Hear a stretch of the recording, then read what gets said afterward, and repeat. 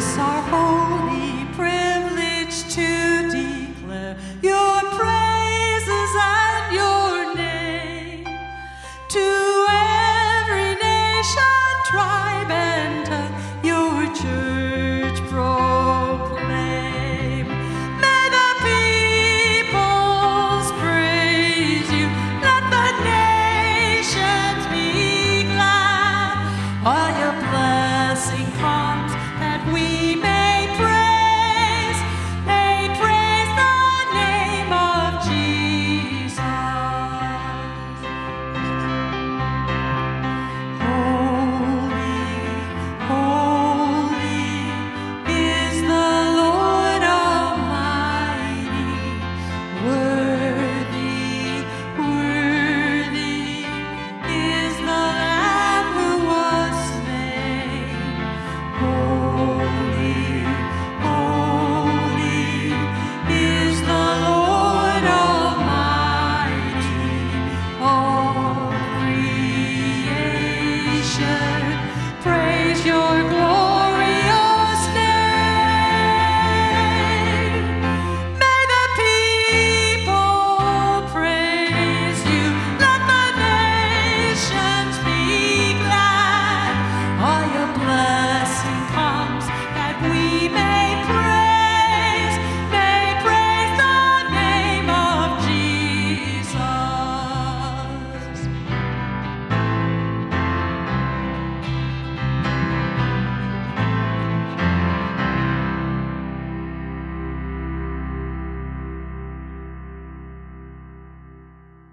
Good morning.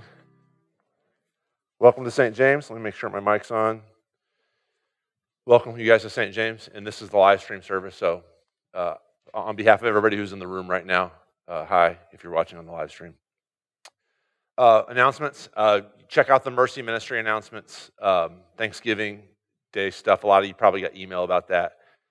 That's coming up here, so if you have something that you're contributing to the Glen Carbon Elementary School dinner, then bring that here to the church as soon as possible. Today's the last day to drop off Operation Christmas boxes. Chuck and I and Larry have been working on a podcast called Craving Answers, Craving God. It's about questions that people would have about faith. It's unbelievers who are looking at questions about God, Christians who believe but don't know why they believe. We talk about stuff like that. We just finished recording our 5th episode this week, so I think that 2 of them are out. So if you look on iTunes or Spotify or Audible or Amazon Music, you should be able to find it there, so check it out. And let me know what you think too, because we'd like to improve it. Also,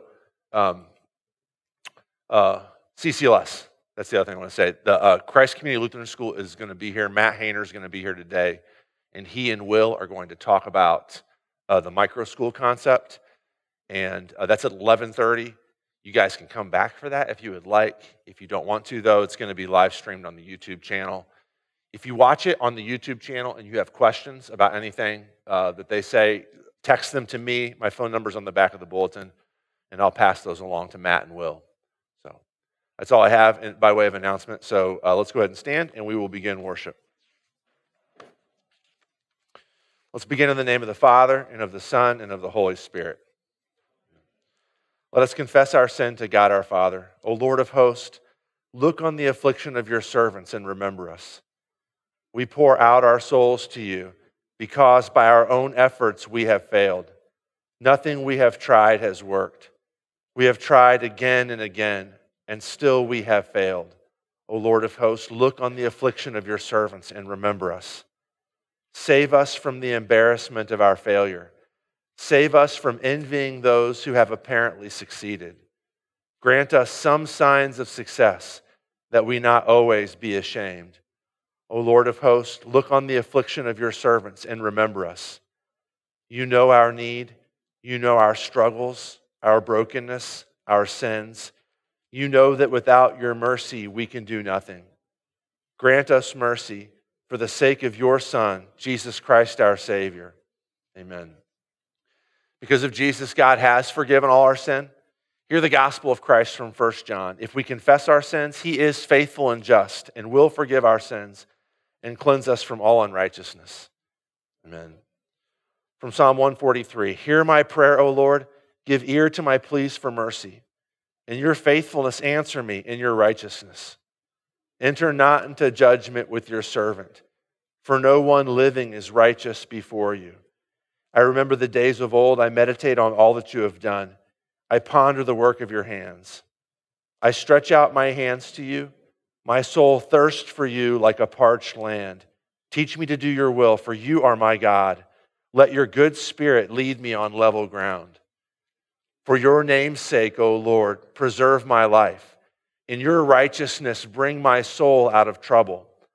Glory be to the Father, and to the Son, and to the Holy Spirit, as it was in the beginning, is now, and will be forever. Amen. You may be seated. I forgot another announcement before we read the Old Testament reading. Because of the CCLS presentation today, we won't have adult Bible study, and we will not have youth confirmation. Those will be pushed back till next week. We will, however, still have new members class tonight at 6, if any of you come to that or are interested in coming.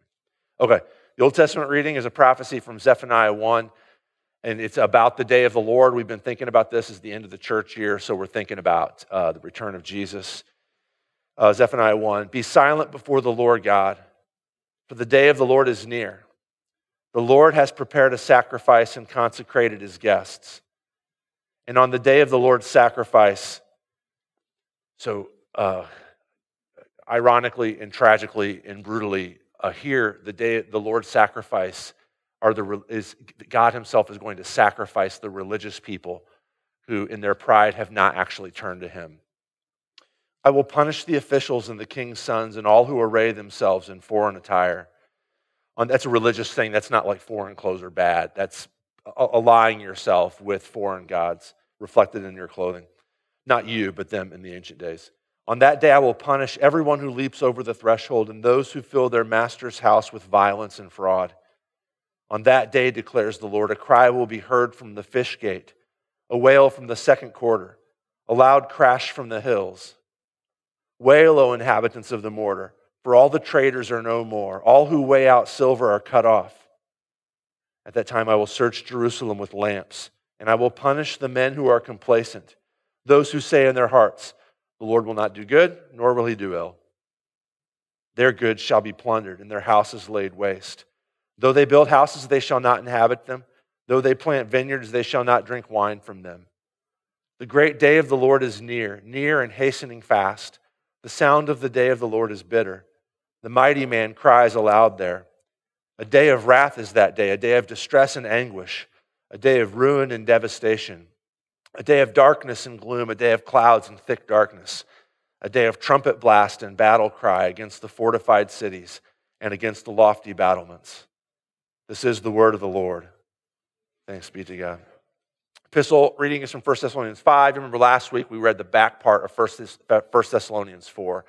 This comes right on the heels of this. Paul, too, talking about the return of Jesus. Now concerning the times and the seasons, brothers, you have no need to have anything written to you, for you yourselves are fully aware that the day of the Lord will come like a thief in the night.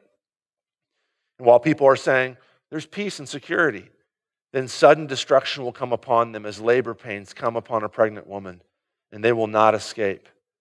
But you are not in darkness, brothers, for that day to surprise you like a thief. For you are all children of light, children of the day. We are not of the night or of the darkness. So then let us not sleep as others do, but let us keep awake and be sober. For those who sleep, sleep at night, and those who get drunk are drunk at night. But since we belong to the day, let us be sober, having put on the breastplate of faith and love, and for a helmet the hope of salvation. For God has not destined us for wrath, but to obtain salvation through our Lord Jesus Christ, who died for us so that whether we are awake or asleep, we might live with him. Therefore encourage one another and build one another up, just as you are doing. This is the word of the Lord. Thanks be to God.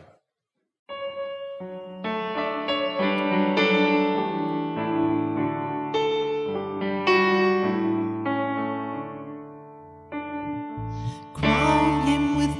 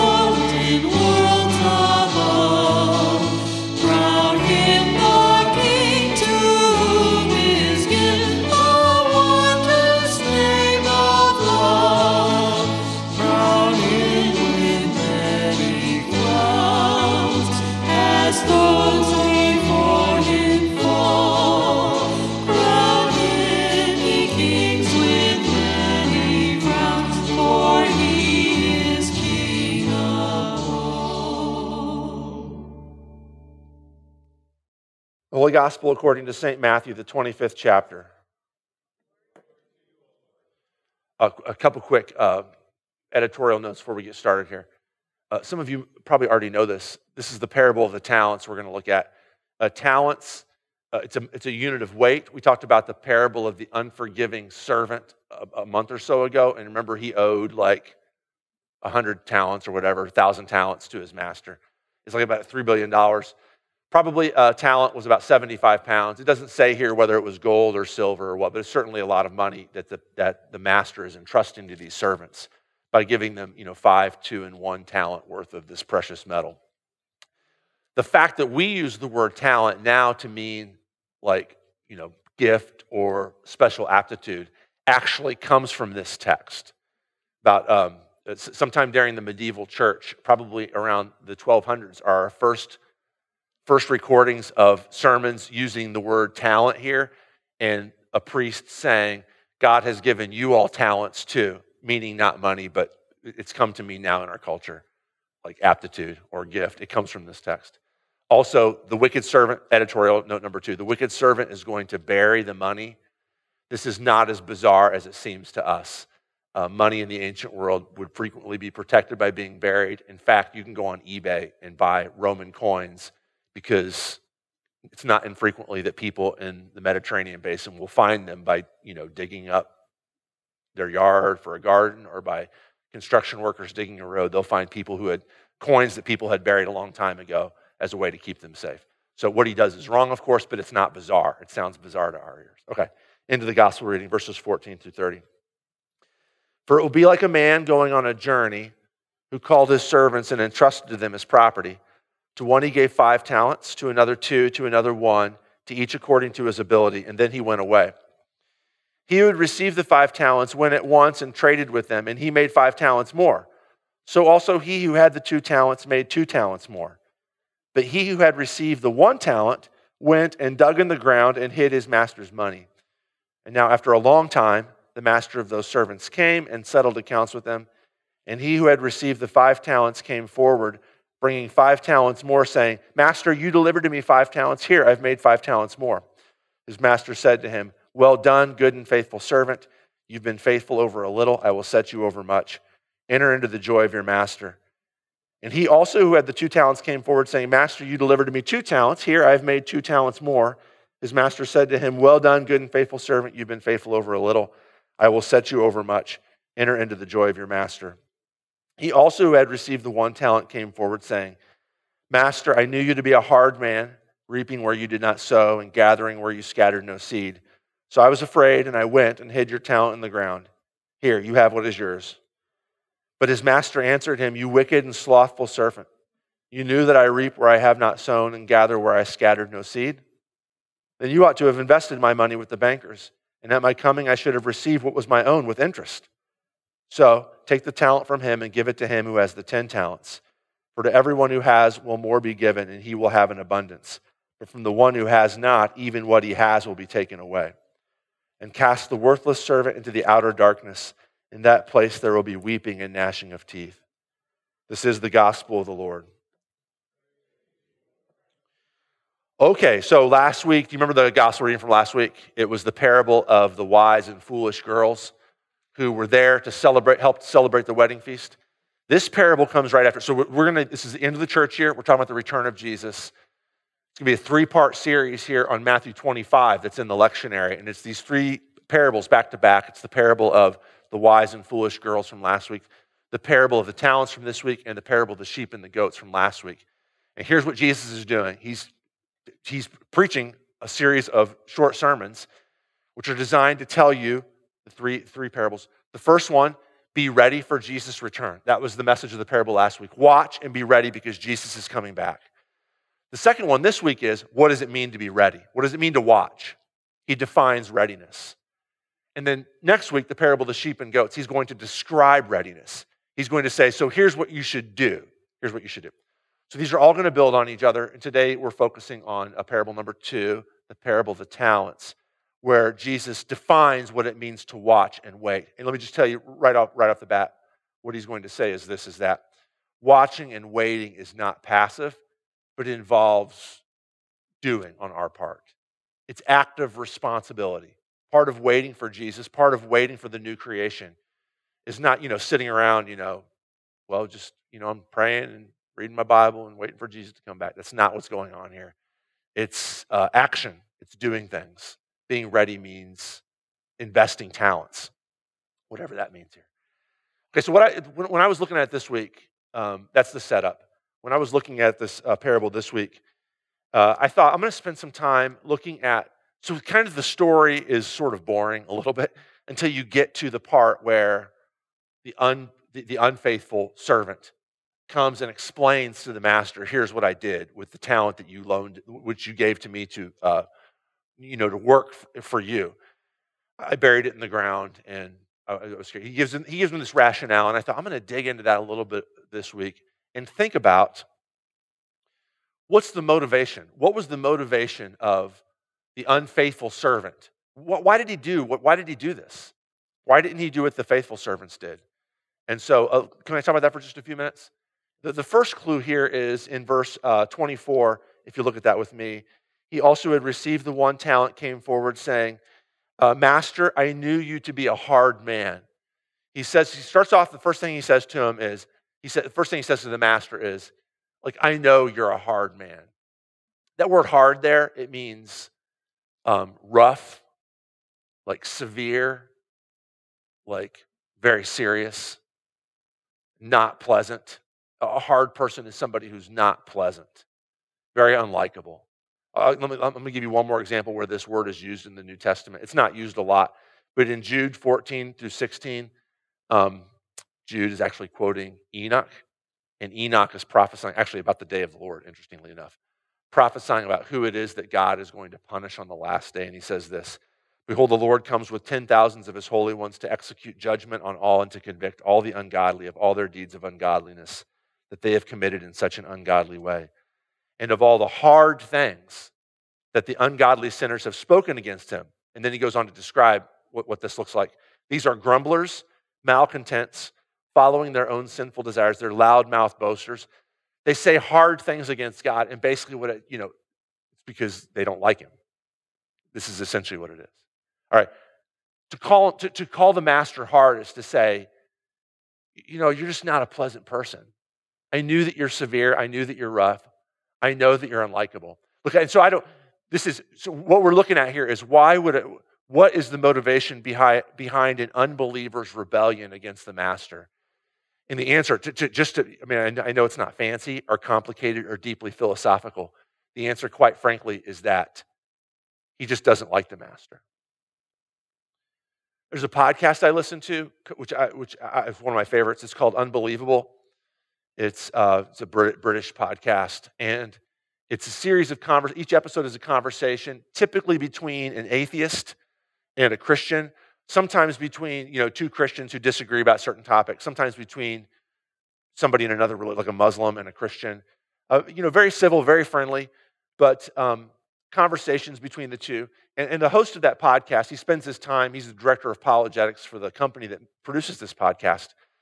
And he said, I heard him say one time, that most atheists who are honest will tell him that I have philosophical reasons for being an atheist, but the reason why I have those philosophical reasons is because I have one primary reason behind those reasons, and that is, I just don't like the Christian view of God. Like, he's a bully, like he's bossy, he demands that his followers worship him and do everything he tells them.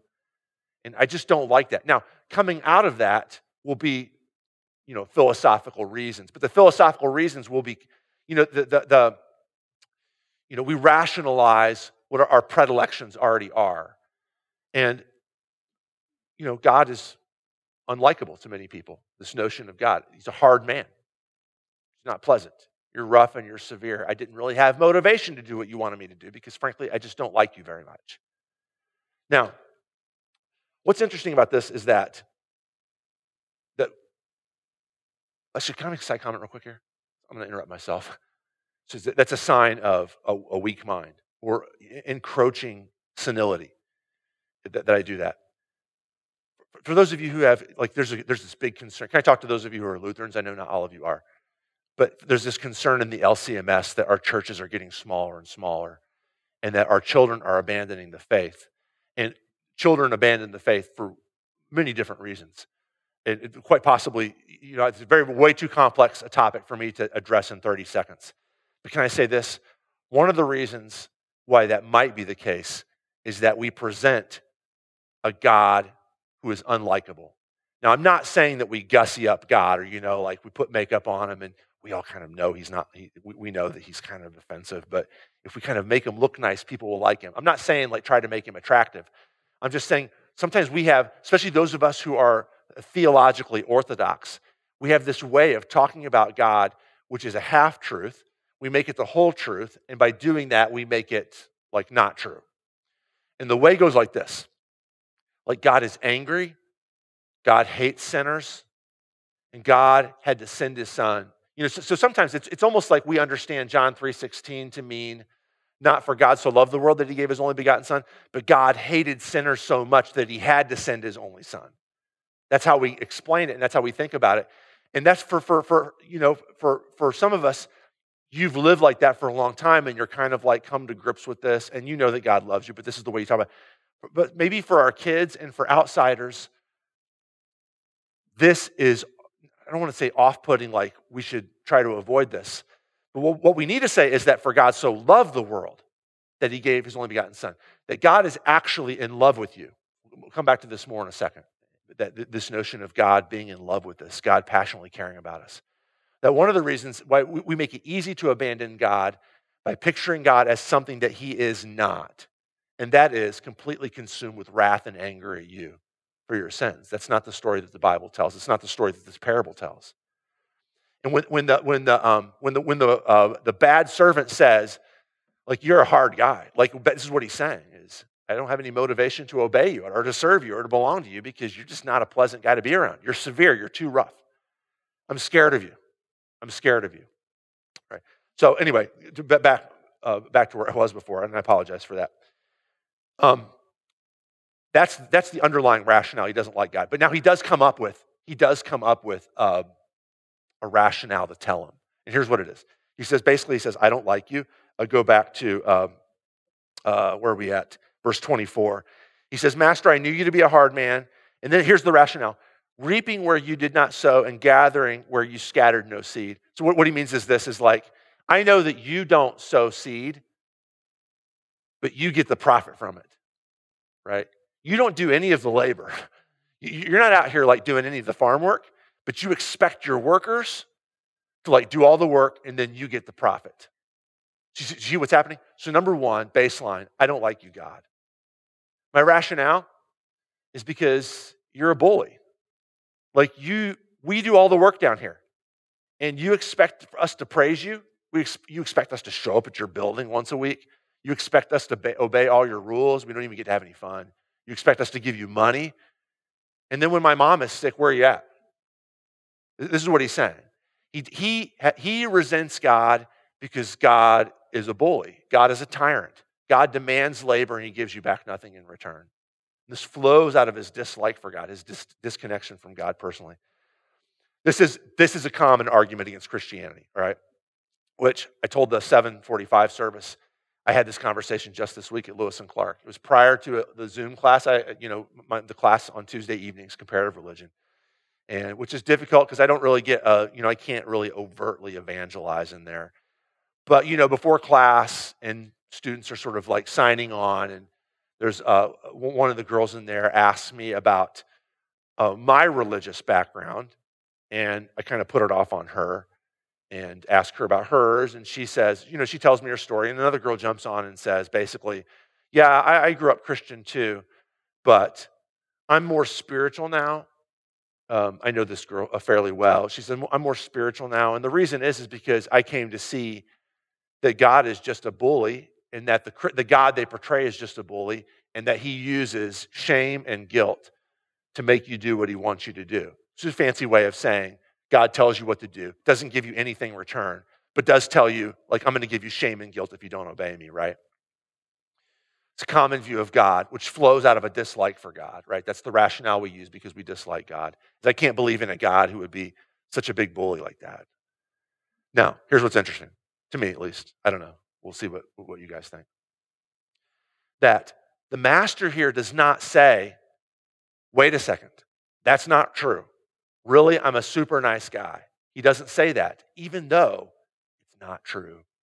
And he is kind and loving, which we'll look at that from the rest of the parable. But here's what he says. Check this out. He says this.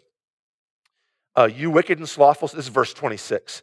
You wicked and slothful servant, you knew that I reap where I've not sown and gather where I scattered no seed. You're convinced that I'm a bully? You're convinced that I'm cruel? That I demand from you without giving anything in return? Well then, verse 27, you ought to have invested my money with the bankers, and at my coming, I should have received what was my own with interest. Do you see what he's saying here? You thought that I was a cruel tyrant? You thought that I was a bully? That's actually not an excuse. You still should have served me and obeyed me. That's not enough to go on for all your life, right? That's not enough to go on believing that God is a bully, but it's enough to start with. If that's all you have, if you dislike God and you're convinced that he's a bully, it's enough to start on that you should know, I need to obey this guy. I don't like him. I think he's a bully, but he's the sovereign God of the universe. And so whether I like him or not is irrelevant. He demands to be obeyed. That's the kind of, so here's what it's like. When I can't serve you. You're just a big bully. That's like standing on the shore watching a tidal wave heading towards you. And to be like, you know what? That tidal wave is going to do so much damage. That's all tidal waves do. It's going to get in here and it's going to destroy my village. It's going to kill half of us. It's going to ruin our economy. It's going to set this coastline back 2 decades. I'm not going to believe in it. I just refuse to believe in it. That would just be foolishness. You don't have to like the tidal wave. But if it's bearing down on you, you best believe in it. Now, again, like I said, that's not enough to go on for eternity. So my kid is 2 years old, and he runs out into the street. And I grab his arm, and I say, get back here now. For the moment, that's all he needs. He doesn't need to like me, and he won't. If I yank his arm, he doesn't understand cars coming in the street. If I yank his arm and tell him to get back here, he's not going to like it, but that's not the point. He needs to be saved right now, and that means whether you like your dad or not yanking you back off the street, you got to go with it. Now, it's not enough to go on. Eventually, he's going to have to realize I'm going to have to show him that I love him. I'm going to have to demonstrate that I care passionately for him, that my relationship with him is not based on I boss you around and you do what I tell you and I get all the benefits and I get to use you up like a servant. It's not going to work forever, but that's where this guy is at. This is where he's at right now. There's a better. If that's all you have to go on, if right now that's where you're at with God, like I can't believe in you because you're just not, you don't do anything for me and you're cruel. I'm just going to tell you, stop and think about what you're saying. That you have not made a philosophical argument against God. You have indicated that you don't like God. That's okay. There's lots of people in the Bible who are Christians who don't like God. Job doesn't like God. There are sometimes when Paul doesn't like God. That's not the point. The point that is if he's God, he must be obeyed. But if you're going to live this Christian life, you're going to need a better motivation than that to keep going. And that brings us to the 2 faithful servants, okay? What's their motivation here? We'll go back here in a second and reread the text about them. But their motivation, let me just tell you up front, their motivation is that they're convinced that the master loves them, that their master takes delight in them. There are 4 sub-motivations underneath that I'm going to give you right now. The 4th one being more important than the first 3. And it goes like this. How are they convinced that the master loves them? Here's the first thing. The master gives them gifts. So he gives them the talents, right? He gives them these immense amounts of money. And then when the whole story is over, verse 28, he takes the talent from the guy, the unfaithful servant, and gives it to the one who has 10 talents. For to everyone who has will more be given, and he will have an abundance. But from the one who has not, even what he has will be taken away. Our God is a gift-giving God. Our God, far from being the harsh master who reaps where he does not sow, our God loves to give us gifts. He gives his servants big, massive amounts of gifts here. He loves to give gifts. Now, if you're following along, you might be thinking, wait a second. That's not actually a gift he's giving them. That's his money, the talents. And then they give it back to him, right? So he's not giving, you're calling it a gift, but he's calling it a gift. He's saying to whom much has been given, more will be given. It doesn't sound like a gift to me. It sounds like he's just using them to increase what's already his. And I will say that if that part of us that thinks like that is actually the unfaithful servant part of us that sees God's gifts as, well, he's just using me. God's just using me, for his own benefit. That actually the gifts God gives are for, so who are they for? God's gifts, are they for him or are they for us? Which one? And the answer, of course, is yes, right? They're for both. God gives good gifts to his people because he wants his people to have good gifts and because he knows that he gets those good gifts in the end. Do you guys remember, if you were here or if you listened to the sermon, Reformation Day, I was talking about justification by faith from Galatians 2 and making the point that the reality of justification by faith is this. You are justified. In other words, you have value and worth. You can wake up in the morning and look at yourself in the mirror and know that I deserve to be here, not because of anything that you are or because you do. Everything about you will let itself down. Everything about your friends and your skills and the material things you have will always let you down. You have value and worth because the Creator God looks at you and says, I love you passionately because of my son, Jesus Christ. That's your justification. In that sermon, I did that. Remember that quote I gave you from Chariots of Fire, the Eric Liddell quote? He's the famous British Olympic runner from the 19-something Olympics. And he said, he's talking to his sister, and he said, I know that God has called me to be a missionary, but God has also made me fast. And when I run, I feel his pleasure. I feel God's pleasure. So remember that quote? Go back to that quote in your mind for a second. God gives Eric Liddell a gift of running fast. Who gets that gift? Why does God make Eric Liddell fast? It's because, answer number one, because God likes watching Eric Liddell run fast. Why did God give you whatever gift you have, whatever it is? You're smart, you're hardworking, you're a super friendly person, you're an incredibly loyal friend, you have more money. Why did God give you that thing? You know why? Because God loves watching you spend your money. God loves watching you be a loyal friend. God loves watching you make dinner. God loves watching you eat dinner. God loves watching you clean up after dinner.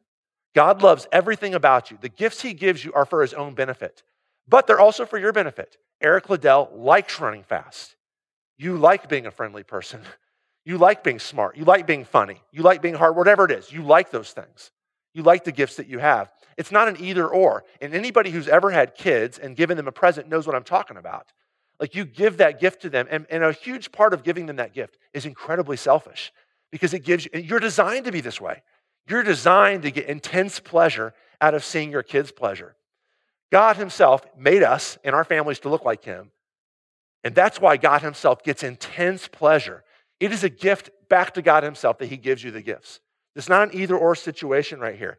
And this is why he says in verse 29 that the more you enjoy the gift, those who use the gift will get even more. Because the more you enjoy the gift that he's given you, the more you enjoy the talents that he's given you, that you use them for his glory and for your good, the more you get from them. The more you experience what it's like to live in the love of a gift-giving God. The two first servants know that God is not giving them some tool to manipulate them. They know that God is a gift-giving God because he loves them. Here's the second thing, freedom. Look at verse 16. He who had received the 5 talents went at once and traded with them, and he made 5 talents more. Now that word traded there is not in the Greek. It's actually just the word worked. He worked with them. Just the word for worked. It's very, very vague. It's not trade. We don't know. We know the master went away a long time.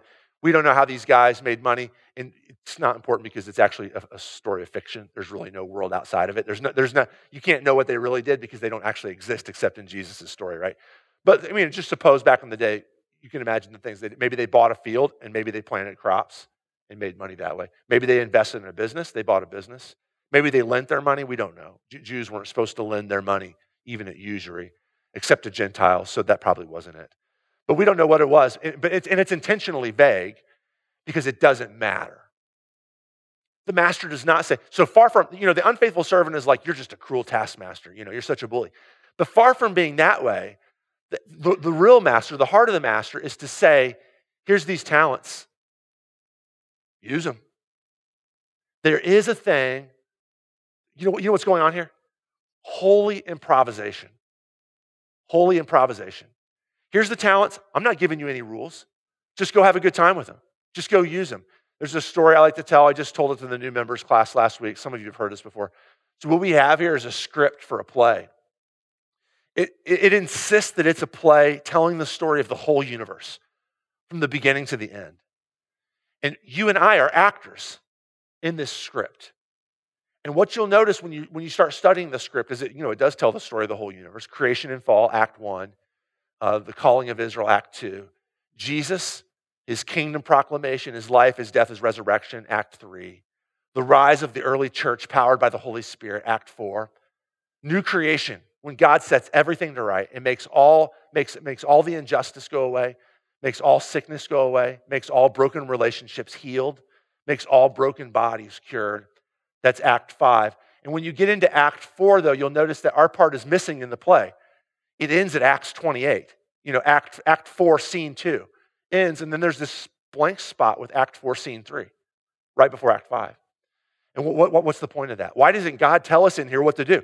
Why doesn't God tell me in the Bible, who I should marry or where I should go to school or what job should I have or should I downsize my house or, should I buy the new car or whatever? Why doesn't God tell me that? Because he wants you in the power of the Holy Spirit to improvise. He's given you the gifts, and in his love, he says, just go use them. Do whatever you want within the bounds of the story, right? Within the bounds of the story, you can do whatever you want. That's love. Only love would say. Now, you might be like, well, maybe he just doesn't care. No, this is an awful lot of money we're talking about here. Like if I don't have anything invested, but I might be like, Paul, I don't care where you go to lunch, whatever. But if I have to pay the bill, I really, really want to know, is he going to go someplace fancy or is he going to go to Arby's? I kind of want to know that. There's a lot of money that the master has invested here, and to be able to turn over that amount of money and not give any sort of directions, but just say, go do it. That's an incredible amount of freedom, the kind of freedom that can only come from real, legitimate love. Like, I totally believe in you, he says to us. It's a huge gamble on his part. He is buying into us and saying, whatever you want to do, this is holy improvisation. That's the second thing. So first of all, he gives us gifts. Second of all, he gives us freedom. Third, he gives us increased trust. He trusts us. That's a part of the freedom, right? That he trusts us with his money, with his talents. But the trust increases the more that you use it. Look what he says in verse 21. Now, these are gifts that he's given us that belong to him. But in verse 21, he says this to the faithful servant. He says, well done, good and faithful servant. You've been faithful over a little. I will set you over much. He says the same thing to the second servant. You've been faithful over a little. I will set you over much. There's this kind of, like if you've grown up, like we've talked about this last week, if you've grown up in the Christian culture of, God, Jesus died and rose from the dead to take us to heaven when we die, which isn't in the Bible, by the way. Then you might have this notion of like, oh, this life here is a struggle. I just can't wait to die. I'm going to go sit up on that cloud and take it easy and maybe talk to some old friends. Actually, do you know what's going on here? Is that the work that you're doing with the talents that God has given you, it's a proving ground for increased amount of work in the new creation. The stuff that you do now, you'll be doing forever. So what Lewis, the great C.S. Lewis quote about, in the new creation, we will look back on our current lives here and think, well, heaven already started back then. It already began. My life connected to Jesus was active back then. The things that I was doing at my job, with my family, for recreation, I'm just doing those now, but with higher levels of trust and intensity from the one who loves me. This can only happen with somebody. This can only flow out of love, that this increased trust would be given. It's like the Karate Kid. Remember that movie?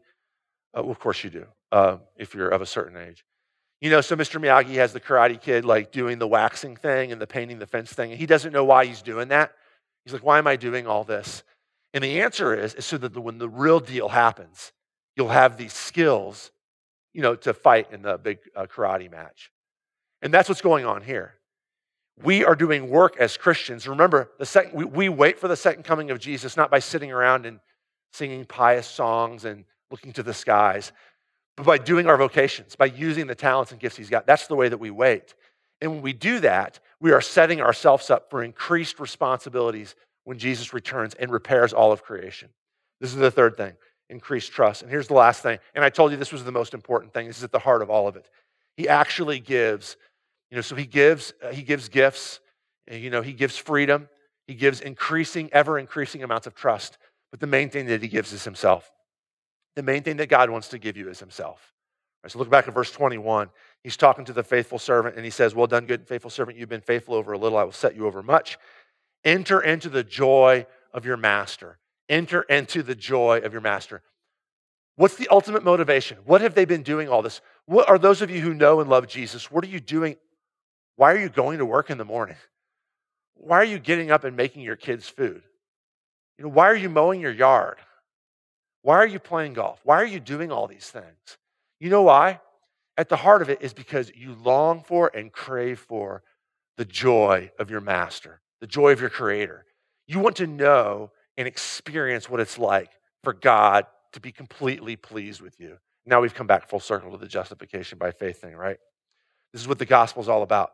The gospel is all about this, that you have entered into my joy. Now he's calling him to enter. It's not that the master, I haven't been happy with you before, and now I realize that I am, and now you've entered into my happiness. It's more like if I give, one of my kids or my wife a hug, I open my arms, and I wouldn't say anything this cheesy because it would be cheesy. Enter into the joy of my presence. I would not say anything that stupid, but this is what I'm saying. I already love you. I already take deep, intense pleasure in who you are as my wife and my kids.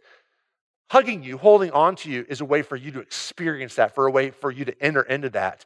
And that's what the new creation is. It's a final, complete, and full realization and experience of the love that the Father already has for you.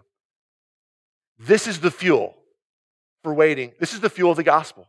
This is what put Jesus on the cross. It wasn't our sins primarily that held him there.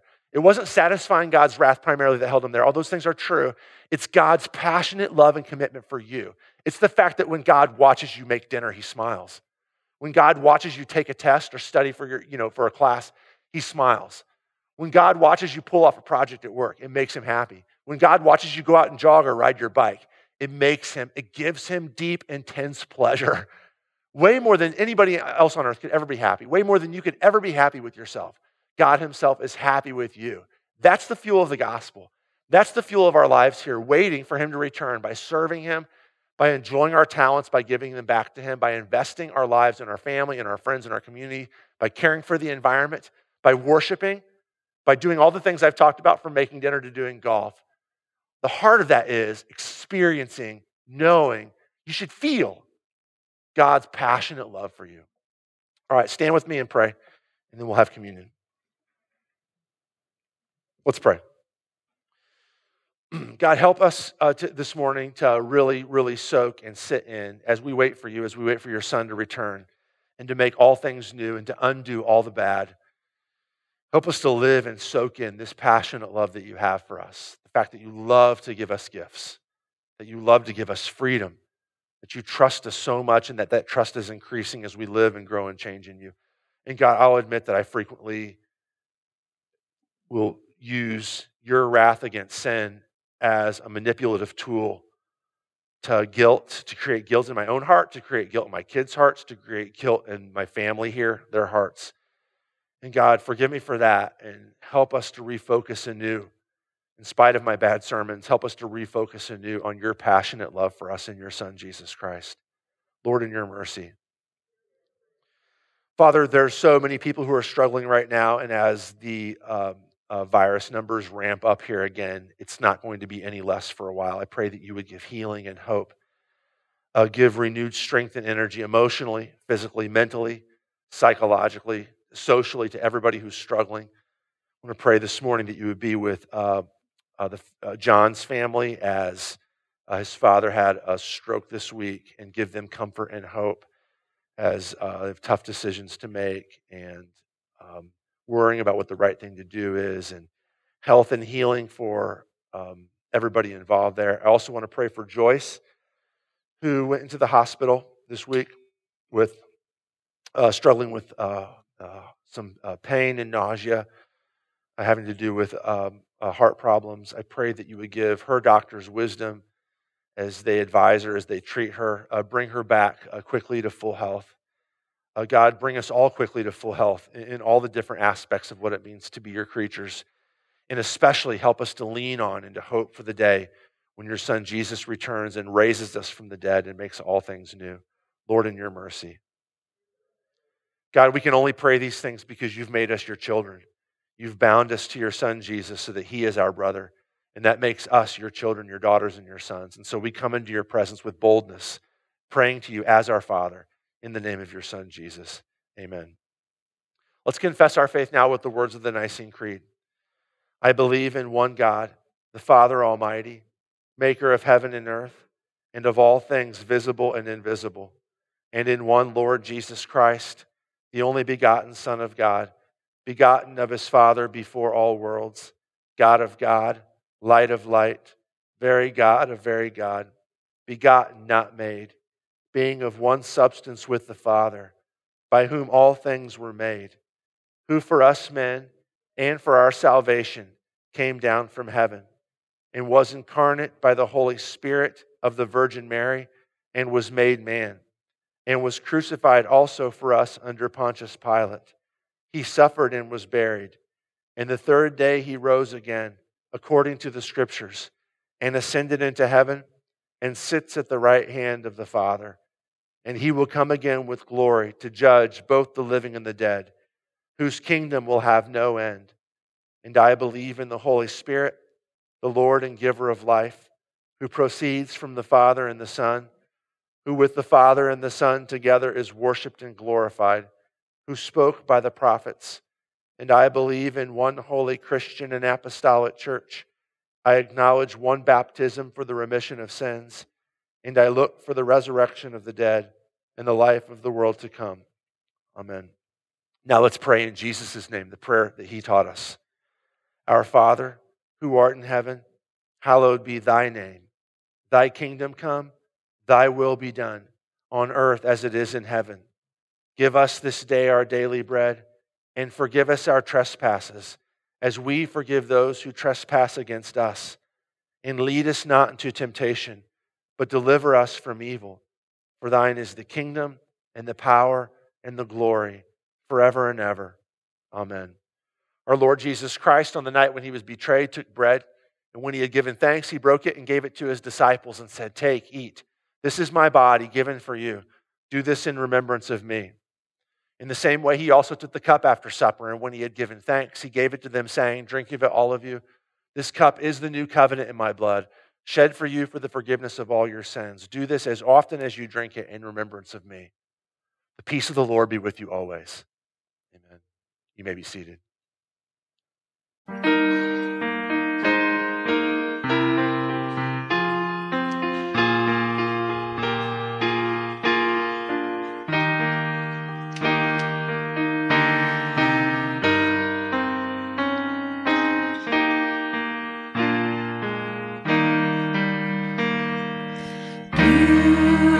Beautiful Savior, King of creation.